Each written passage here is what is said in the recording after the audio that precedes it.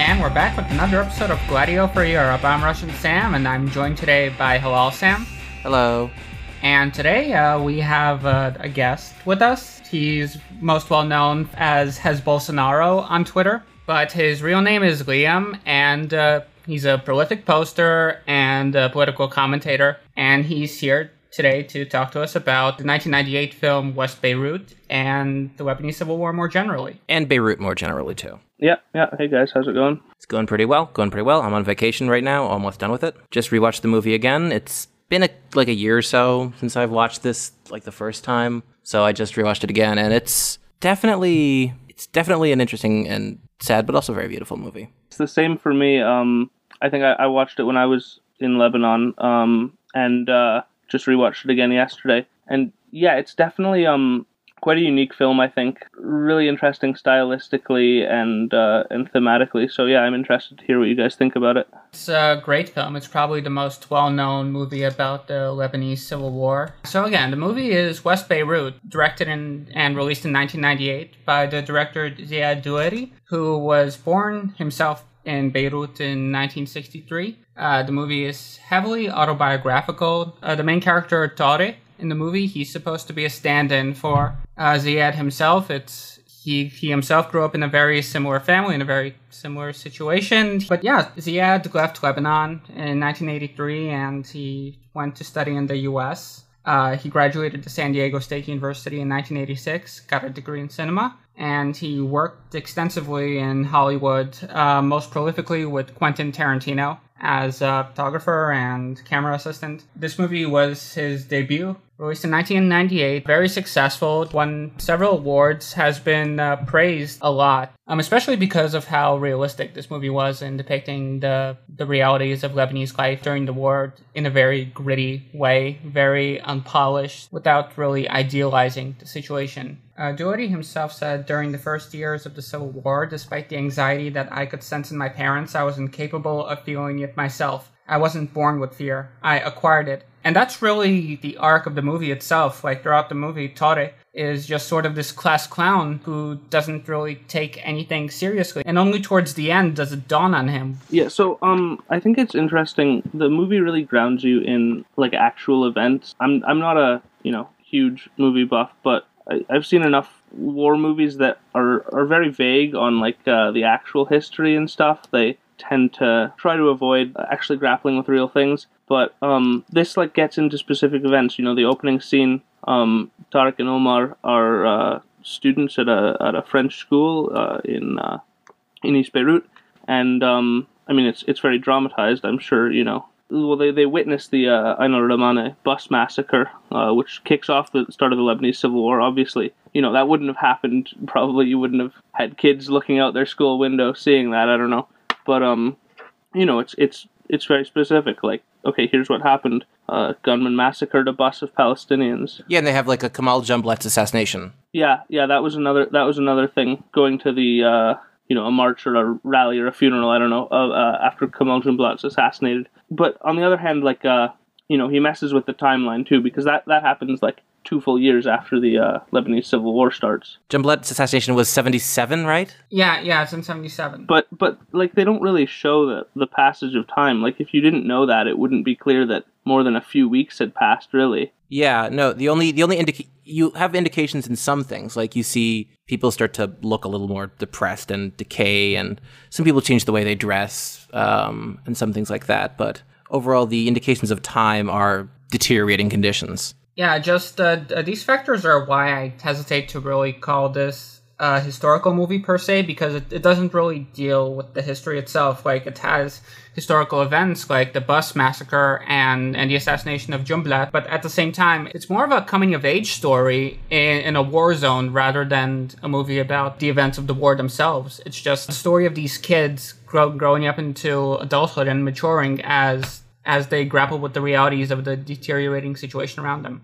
Right, for sure. But I think what stands out to me is that it also, grounds itself in the political situation at the time. You can see in their neighborhood, Amal movement posters and stuff, and references to specific political and militia leaders. So I think it really does make an effort to establish the real political environment around the events that are being depicted, instead of just, brushing it off with a vague, like, oh, there's a war going on, there's two sides, blah, blah, blah. No, you see clear identifications of who these people are. Yeah. And you see their identities kind of hardened in some ways. But actually, let's start a bit more broadly and talk about the Civil War. I'll start with Lebanon. So Lebanon's created after World War One. It's a French mandate carved out of Ottoman territory. I mean, there had been, entities called Lebanon, Mount Lebanon, in that area for a long time. But, this is what establishes the borders of the state that we know today. When Lebanon gains its independence from France, they establish a political system under the National Pact, which divides power between the Muslims and Christians in the country. Lebanon is very religiously diverse, has a bunch of different sects. None of them are like a dominant population. So the political leaders at the time, and the international powers especially, this was 43. So you get this system of power sharing. The prime minister has to always be a Sunni Muslim. The president has to always be a Maronite Christian, and the Speaker of Parliament has to always be a Shia Muslim. And there's a 6-5 ratio in Parliament. Yeah, and then crucially, there's an agreement made up that Lebanon's Christians are not to seek domination of Lebanon by foreign powers, particularly France, because Christian elite, or however you want to understand it, were very Western looking. And on the other hand, Lebanon's Muslim leaders were supposed to not align Lebanon with the Arab world, not to join Syria in particular. Yeah, which was a very popular demand in some Muslim circles. Right, and then later on this becomes relevant when Nasser establishes the UAR, and there's people in Lebanon that want to join that as well. The first prime minister describes the country as a, quote, a country with an Arab profile that assimilates all that is beneficial and useful in Western civilization, which is a good way of describing how the Lebanese elite perceives itself and their country. It's an insane belief, but it's what they believe.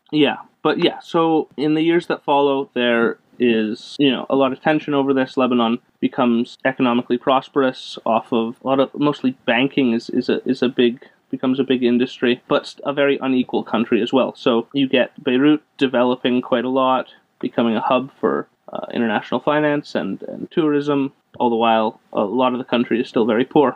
In 1958, you have the Lebanon crisis, where basically U.S. troops end up intervening to stop kind of rebellion that comes up from these leftist Arab nationalist faction that's emerged against President Camille Chamoun, who's a right-wing Christian and is seen as very he is very pro-West, pro-France, pro-United States. So this doesn't escalate into a full-fledged civil war, but there's a small conflict that is, starting to show the tensions that have emerged. Lebanon becomes home later on to the Palestinian Liberation Organization after they're forced out of Jordan after the events of Black September. The PLO is very well trained, very highly armed, and they essentially set up shop in various parts around Lebanon, and that causes a lot of tensions. They're still launching attacks into Israel. Israel's responding. So a lot of Lebanese people are unhappy about this, particularly Christians who don't see any kind of kinship with the Palestinian cause, and many of whom would prefer to make peace with Israel.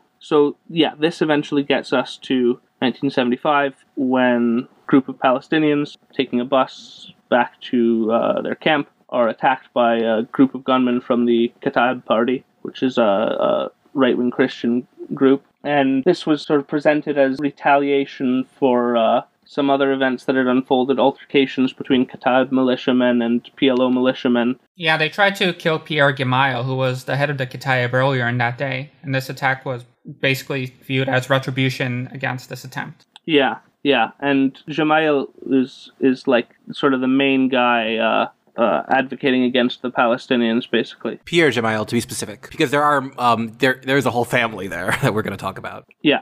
So this, along with some other events around the same time, sets off the conflict. You get more back and forth attacks, and within a few months, it's basically broken out into war. A bunch of different factions on both sides take hold. You get, broadly speaking, the right-wing Christian coalition, the Lebanese forces, or the Lebanese Front, composed of Kataib and some other parties. And on the other hand, you have the PLO allied with the Lebanese National Front, which is a group of leftist, Arab nationalist mostly Muslim, but also including a lot of Christians. The Druze too, right? Druze, yes.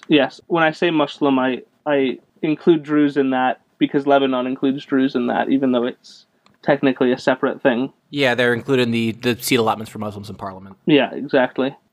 So I mean, the National Front the Lebanese National Front is basically concerned with reforming Lebanon. So they want more equal power sharing at the very least, if not, an abolishment of this confessional system. They want, more egalitarian economic system. So you have, socialists and communists as part of this, and they're very sympathetic to the Palestinian cause. Of course. Yeah, and just to go back a little bit, again, this goes back to the problem of the National Pact, which created this explicitly sectarian system within Lebanon, which itself was based on this 1932 census of the population, which the accuracy of which has itself been disputed at times. But essentially, because of this census, despite the fact that Christians were no longer a majority of the country, they held a disproportionate sway in terms of political power as well as economic power, and naturally this bred a lot of resentments. Yeah, the Maronite Christians get the presidency, which is a very powerful executive, and also the 6 to 5. They are the 6 and the 6 to 5 in Parliament. 5 for Muslims, 6 to Christians. And they have not done a census since. Yes, exactly. Like, it's so contentious that they have not done another census since 1932, so no one really knows what the population of Lebanon is or the actual composition, because if a census were done, that would mean the resumption of civil war, essentially. Or that's the fear, at least. We have estimations about, the size of population based on, voting and stuff. And it's figured that, Christians are about 1/3 to 40% of the population, and Shias and Sunnis are each, a bit similar to that, a bit less, and then Druze make up the rest, whatever that is. And also important to mention that Palestinian refugees are not counted in this. Right. Palestinian and Syrian refugees, who make up, by many estimates, around 2 million people in a country of 7 million. Right now we're seeing the same stuff from Christian politicians in Lebanon who are worried about like a demographic threat of Syrian refugees who are overwhelmingly Sunni Muslim. And this was the same worry that they had with the Palestinians back in the 1970s, because it wasn't just the PLO, it was just Palestinian people. And so you had a big worry that, are these people going to become naturalized citizens and, upset the balance of power? So that's the concern on the part of the Christians, and the concern on the part of the Muslims is, the Christians have too much political power, too much economic power, why are we the underclass here? Which isn't to say that, all Christians were wealthy and stuff. There were plenty of poor Christians. Mount Lebanon was a poor area. But, just broadly speaking, it was a very unequal country. And still is. Yeah, oh, absolutely. And especially the South, the mostly Shia South, was, at this time, especially poor. I mean, it may be poor today, but it was especially poor then. Yeah, and the most politically disorganized. Like, the Shiites didn't really have political representation until the Amal movement. Well,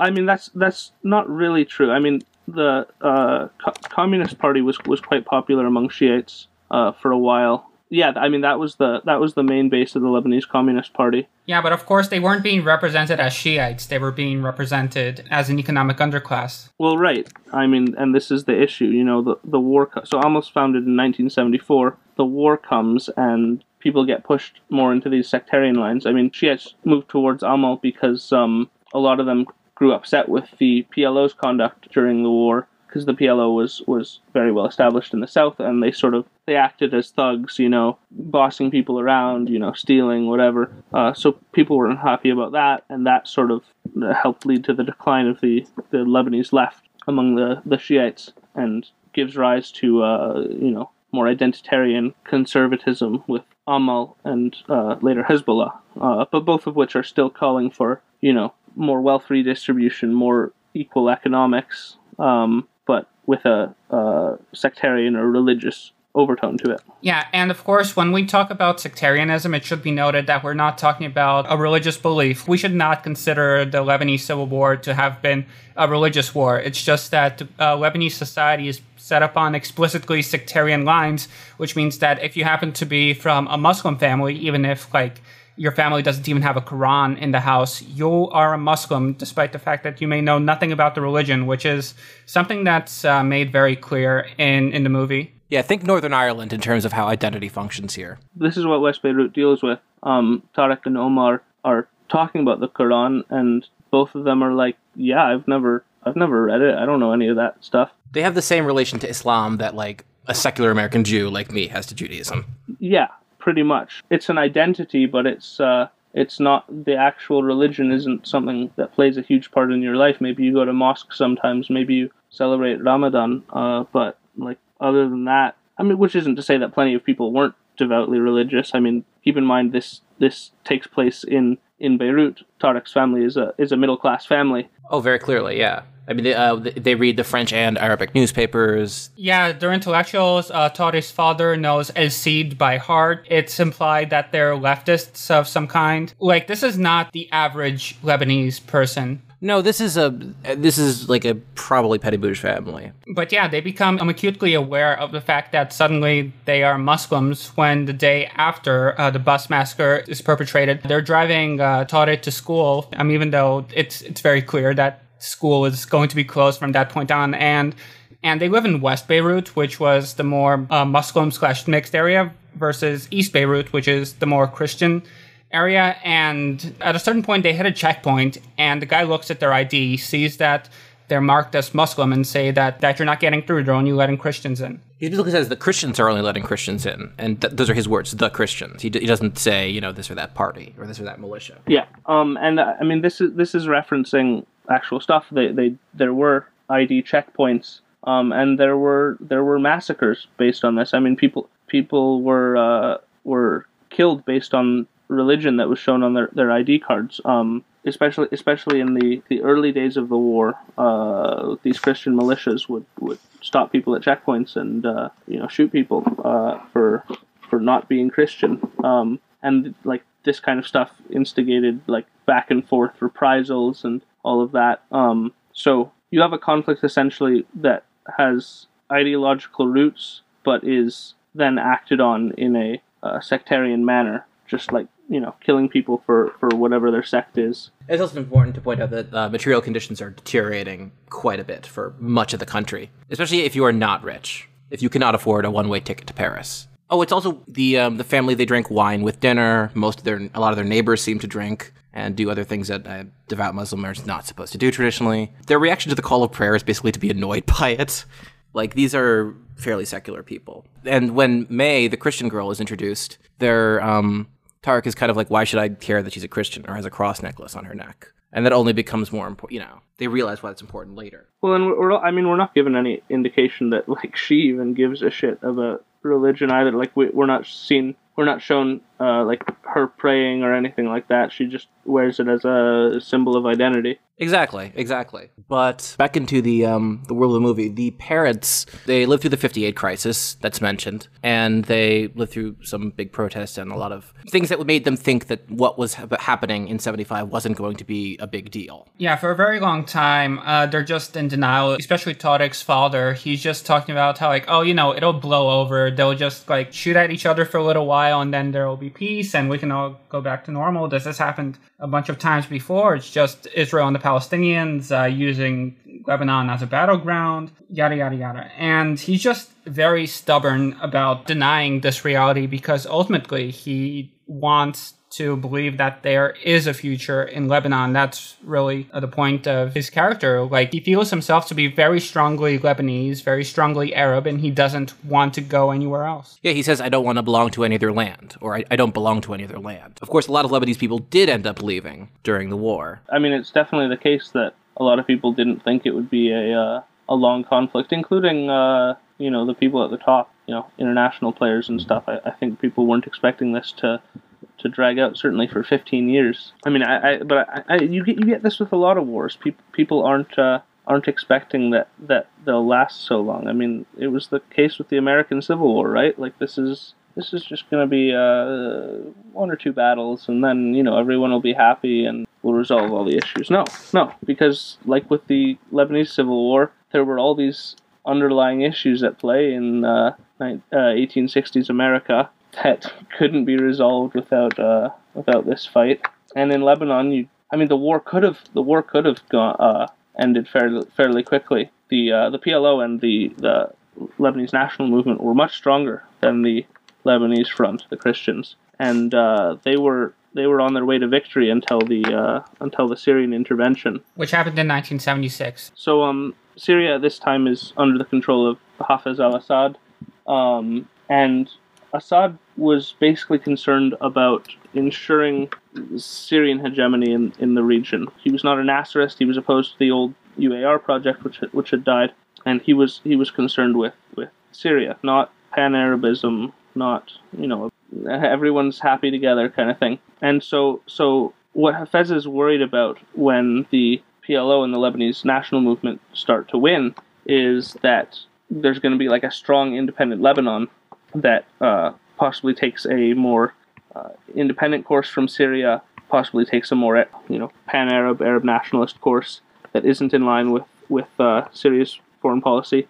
And what Hafez wants is to be able to bring these groups and bring the PLO sort of under his control and use them as his own instruments.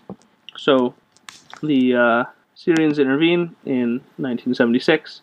They're much stronger than any of the military factions in Lebanon and sort of steamroll over everyone. They come through the Bekaa Valley and take control of much of Lebanon and basically establish the boundaries of control between the different factions. They set up the lines and say, okay, we've got this, you've got that. You're not allowed to move from here. So essentially, they save the Christians from being defeated, and you end up with the Christians controlling Beirut and sort of the northern part of Mount Lebanon, the Syrians controlling the Bekaa Valley and the north, and the Lebanese national movement and the PLO controlling parts of the south. But as the war goes on, different factions get upset with the Syrians. The Christians get upset with the Syrians. They had initially thought Hafez is the savior. I think I remember some anecdote about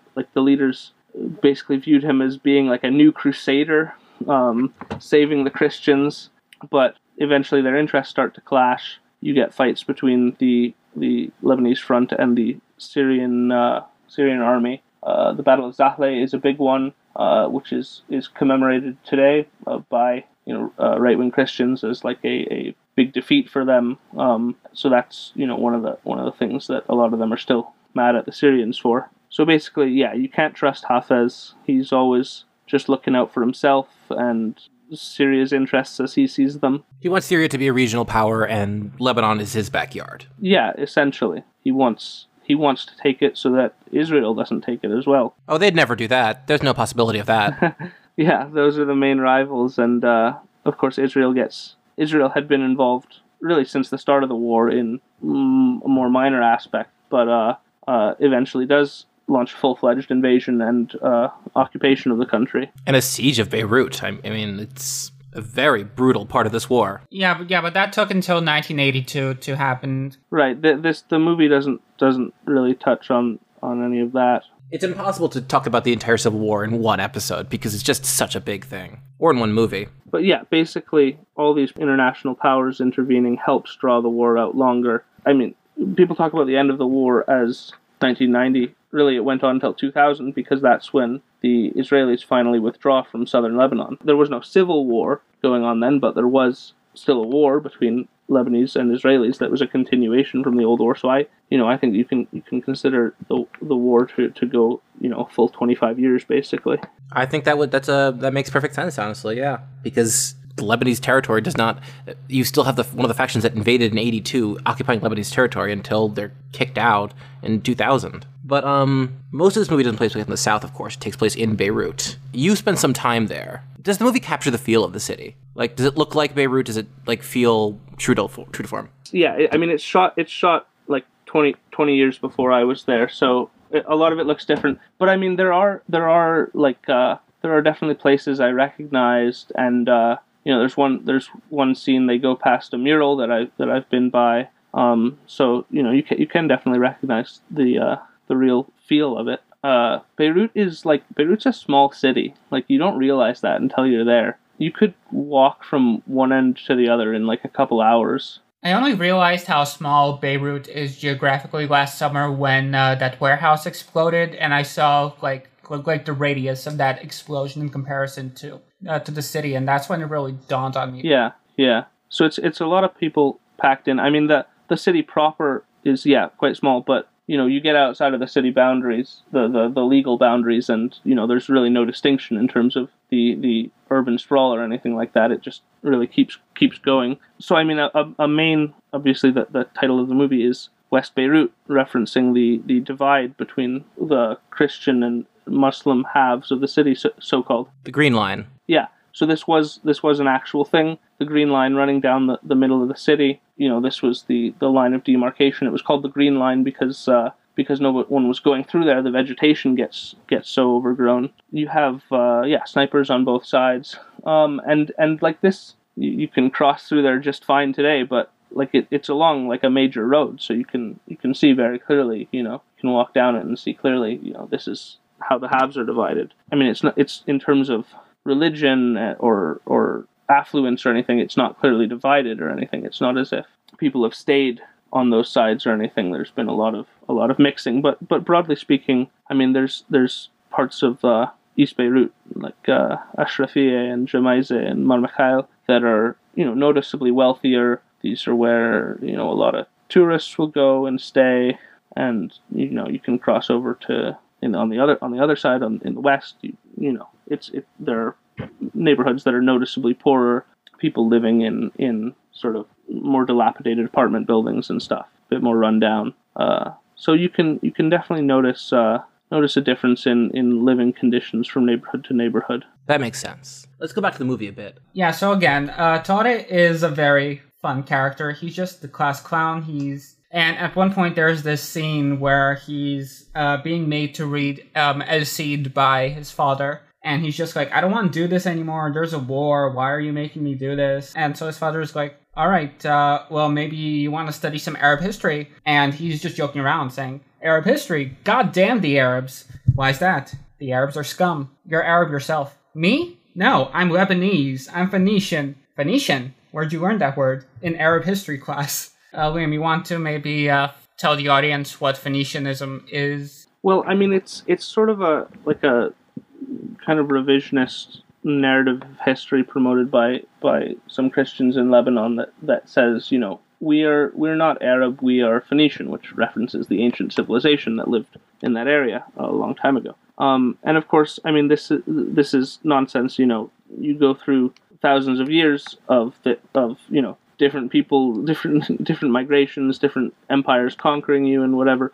And there's so much interbreeding or whatever. It's crazy to try to say that you are exclusively, something that far in the past and you're not Arab. I mean, there's really no genetic difference between Christians and Muslims in Lebanon. Although there were people in the Civil War who tried to claim that. Like, that was part of the official ideology of, I think, Lebanese forces. Yeah, I mean, the Kataib has promoted this, and you still get promotion of that. It's an attempt to distinguish themselves from the Muslim world around them that they feel threatened by.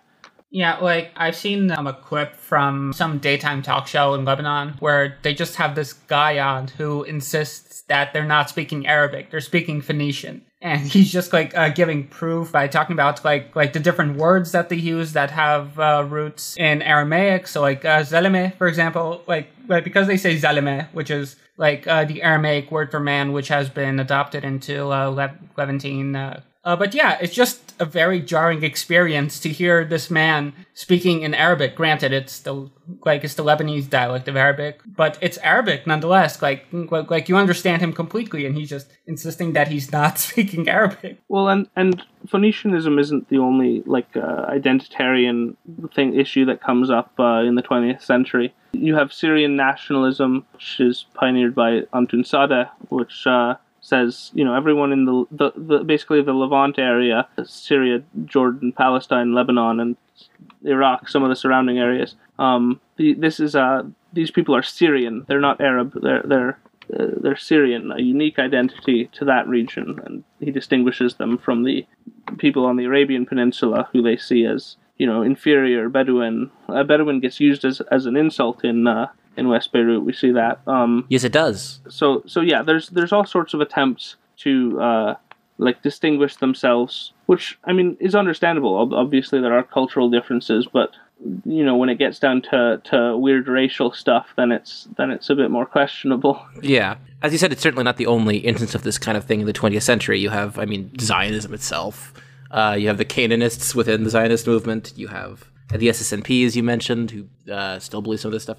In Egypt, you had the Pharaonists who were trying to connect to the ancient Egyptian identity rather than the Arab identity, which was a very strong ideology in Egypt prior to Nasser coming to power and really bringing Arab nationalism to the fore. Yeah, and then in Iraq, Saddam Hussein until the 90s even was talking about this Mesopotamianism, about how the Iraqi people are the Akkadians of yore, that this is the site of the world's first civilizations. Well, in Iraq it predated Saddam as well. Like Abdul Karim Qasim, who was the socialist leader before the Baathists came to power in Iraq. He's the one who got couped. Yeah, his project was he created a flag for Iraq that used Mesopotamian imagery and tried to include Arabs, Kurds, and Assyrians as all part of this one nation. So he wasn't an Arab nationalist and got into a lot of conflict with them. And he tried to promote this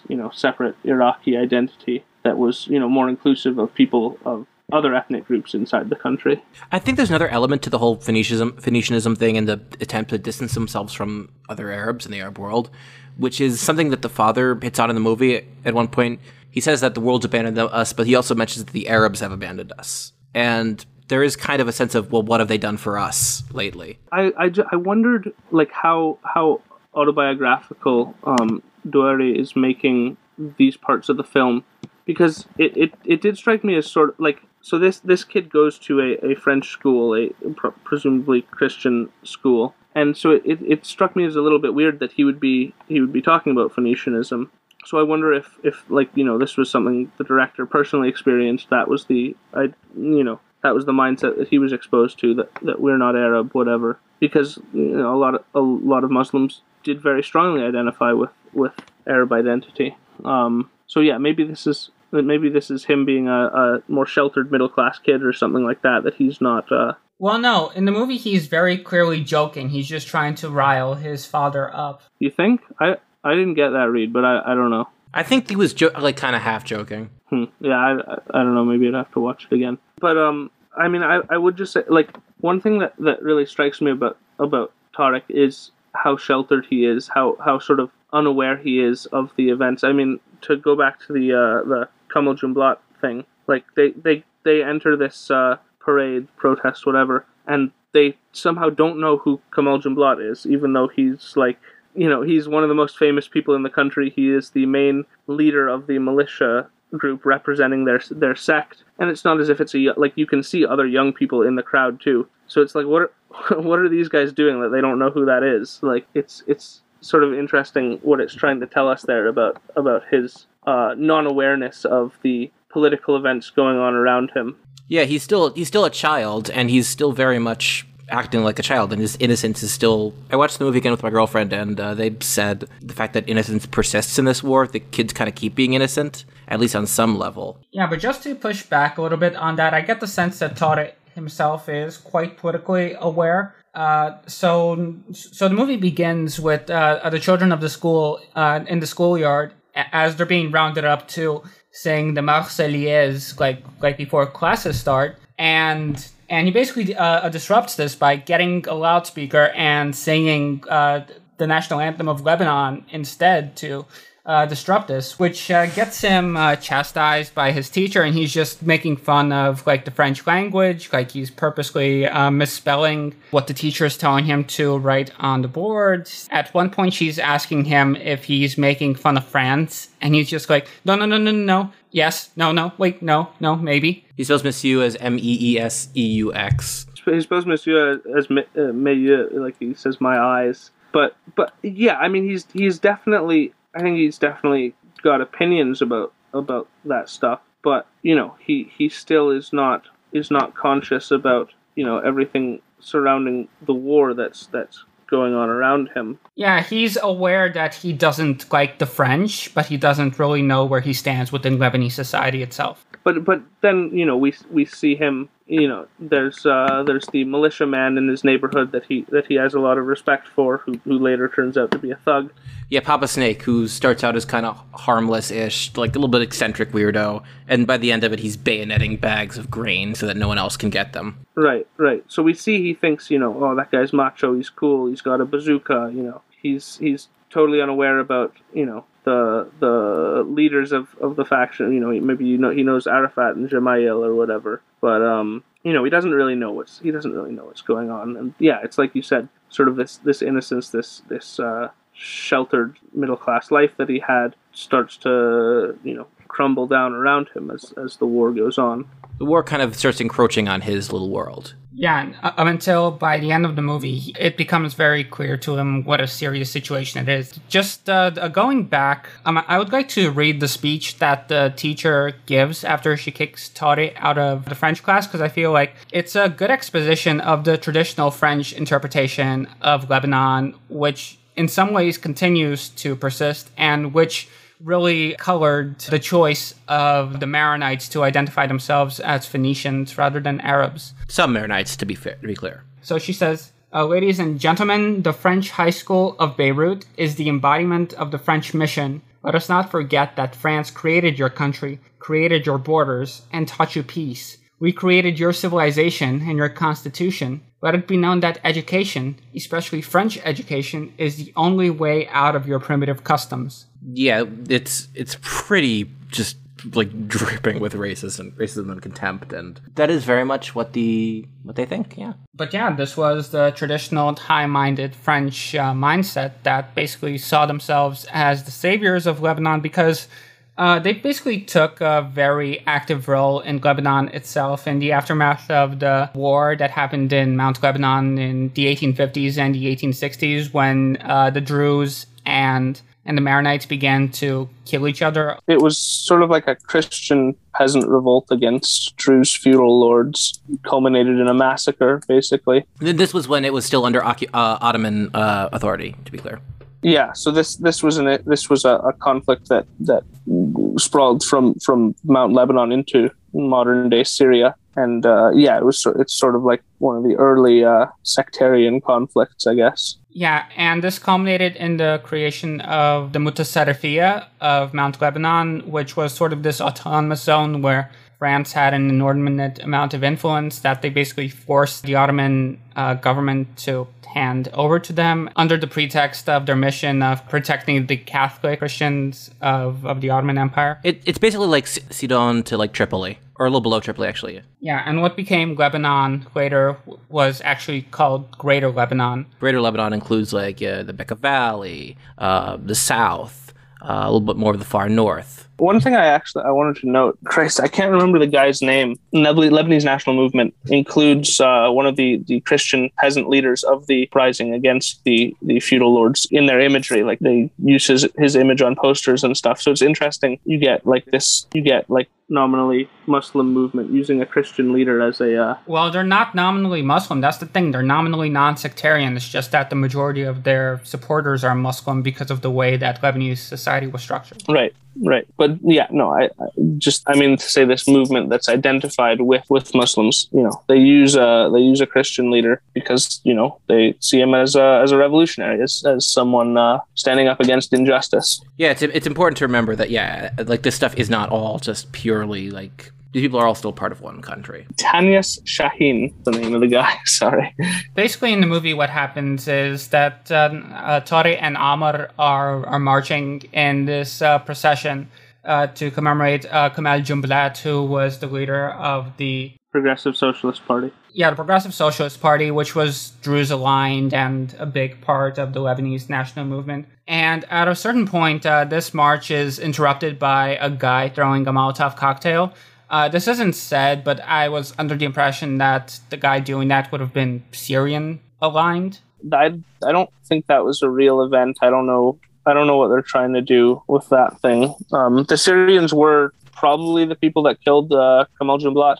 Hafez got frustrated with him after a while. You know, he was trying to maintain the independence of the leftist movement from the Syrian government, and so in 1977 he was assassinated by some gunmen that came up on his car and killed him and his driver and bodyguard. The car that the assassins were in had Iraqi plates, I think, which doesn't really make any sense, and so people think that probably it was like a lazy attempt to frame the Iraqis for it. You know, most people agree that it was probably the Syrians that did it, because you know, they wanted to knock off this upstart, and it worked for them, because when Kamal's son Walid Jumblat takes over the party, he becomes much more easy to work with for the Syrians, and sort of drops the ideological aspect of the PSP and turns it into more of a just Druze interests focused party. But as for this attack on the procession, yeah, I've no idea what that was about or what they're trying to indicate there. I mean, maybe it's just supposed to be a plot device. I don't know. Either way, it gets us to Walid's place. Yeah, so Tariq, he ducks into the backseat of this taxi after this procession is attacked, and the driver is driving to this place. He has no idea where he's going, but at a certain point he realizes that he had crossed into the eastern half of the city, and lo and behold, he's suddenly in a brothel with a bunch of prostitutes just dancing around him, and he's like a 15-year-old boy, so he can't really contain his joy all that well. And he meets the infamous Walid. The madam, the owner of the brothel, and a figure of some note across the city. She claims that her brothel is the only one like it in the city, which I highly doubt, and in any city of that size, and claims that in the brothel there is no East or West Beirut, and the war doesn't really matter here. Yeah, and I've seen references made to the fact that she's based on a real personality, but I wasn't able to figure out who the real person was. Those people don't always get recorded in respectable histories. The taxi has a bra hanging on its roof, so the snipers know not to shoot, because there's an agreement that people can come to the brothel at will without getting shot. Presumably the soldiers are going themselves. Well, no, actually, that's confirmed later on, yeah. And this is kind of a bit of an escape for Tariq. It's a place where he can kind of pretend that, you know, things are normal again and that he's having a fun teenage boy experience, etc. His plan is to end the war by having Arafat and Gemayel and everyone else just meet in the brothel and just, you know, it'll all be okay. They'll have something that unites them. But at this point, Walid, she's very angry because the night before, an actual fight had broken out in the brothel, because it turned out that one of the girls was sleeping with both Christians and Muslims, and she's just flabbergasted. Yeah, she's very dismayed at this and says she's finished, that Beirut is finished, that everything's fucked, basically. Liam, what was your take on this? I don't know. I didn't really know what to make of it. It's interesting that, you know, it's sort of seen as the kind of the neutral ground or whatever. You know, soldiers from both camps can go there to get their rocks off. I don't know. It's hard to tell, for me at least, like why the film places such a big emphasis on this, because it's sort of after this that Tariq like starts to mature, I guess, and become more aware of the realities of the war, I guess. Yeah, this is when it sets in really for him. It's kind of it's the last place that he can go to escape everything, it seems like. Because his father is clearly receding into a lot of despair. The mother is clearly very desperate as well. Her job appears to be gone. The courthouse is closed. It doesn't really seem to be much waiting for them. The father, you hear him and the mother discussing, you know, they call them deluxe refugees and terms that I will not repeat. Essentially what he's saying is, look, I don't want to sell falafel in New York or drive a cab in Paris. There's no point in leaving. Then the mother, who wants to leave in much of the movie, eventually acquiesces, because they realize that there really is nowhere else for them. And the reality of what this is has kind of set in. We're presumably, like, if the timeline is the same as, you know, the real world, then this is probably 1977 after Jumblat's assassination. So it's taken a while for this to really set in. Like, at the start, he says that, oh, it'll be just like 58. The father, I mean, this will be just like 1958. They'll, you know, some troops will come in, it'll all be sorted out. And that's not what happened at all. It kind of just, life goes on, even as the war gets worse and, you know, the conditions deteriorate rapidly. People still go to work and, walk around the city and do things and try to live their lives. Yeah, life finds a way. Which is something we see in Lebanon today as the situation there deteriorates, well, kind of different in kind of similar-ish ways. The economic crisis today is worse than the economy was during the war. Which is incredible. Yeah, I've seen people make reference to the fact that they were living better during the Civil War because they could still import stuff. Their money was still worth something. But now, the financial system is just totally wrecked. Which is what, was one of the big attractions of Lebanon, was the banking system of the country. And even that's disintegrated at this point. Yeah, from what I understand, what had happened was that Lebanon had managed to see a lot of GDP growth on paper because their central bank mandated that interest rates be set very high so that people to hold their money in Lebanese banks gets crazy rates. At one point, it was 10% a year, which created a lot of incentives for people outside of Lebanon itself to bring their money over to Lebanon. And a lot of Syrians in particular, for example, a lot of other people in the region. At a certain point, the Lebanese central bank had to start liquidating its dollar reserves to keep up with the interest payments. And so they just totally ran out of dollars, out of euros, out of all that stuff. And they just kept kicking the can down the road until there was no road left. The lira value has been fluctuating. I mean, it got really bad after recently Saad Hariri said that he's stepping down. He's not trying to form a government. I think it rebounded a bit. So it's somewhere between 15 and 20,000 lira to the dollar, which is 10 times what it was, or a tenth of the value that it was prior to this crisis. Yeah, no, it's been massive inflation. Lebanon's problem is, this system of this rentier economy, basically, that sustained it for so long. Now, when this crisis comes, has left it without any productive sectors, without anything to rely on. So, when you need to import everything and your currency is totally devalued, that's not good. So really it's the result of these policies set up by politicians, over the decades since the country was started, exacerbated by the anti-worker, anti-industry policies of Rafiq Hariri in the 1990s. And yeah, here we are today. That's all led to total ruin. It's the neoliberal libertarian dream, Lebanon. I mean, everything's privatized. Yeah, this was what they wanted. This is what libertarians want, basically, is the Lebanese system. All this free commerce, all this opportunity for, banking and stuff, and, And the state not existing for all intents and purposes. Everything is privatized. Everything is up for grabs. It's pretty hellish in a lot of ways. You can view Lebanese political and economic history in a lot of ways as just kicking the can down the road constantly. The agreement to end the Civil War, essentially, just kicked the can down the road. Oh, well, the agreement to end the Civil War was supposed to end the sectarian system. I mean, the Taif Accord said we've got to, put an end to this. But yeah, it's just kicking the can down the road more. Yeah, they didn't actually lay out any concrete way to do that. Yeah, so thank you for coming on, Liam, to talk to us about West Beirut and the Lebanese Civil War more generally. I'm Russian Sam, and I'm Paul Sam. I'm Liam. You can follow Liam at Hez Bolsonaro on Twitter. And is there anything else you would like to plug, Liam? Subscribe to my Substack. It's in my Twitter bio. Write about international politics, whether it's Lebanon or Latin America or wherever. So yeah, if you're into that kind of thing, consider giving it a try. Sounds good. Thanks for coming on. Yeah, thanks guys. All right, take care.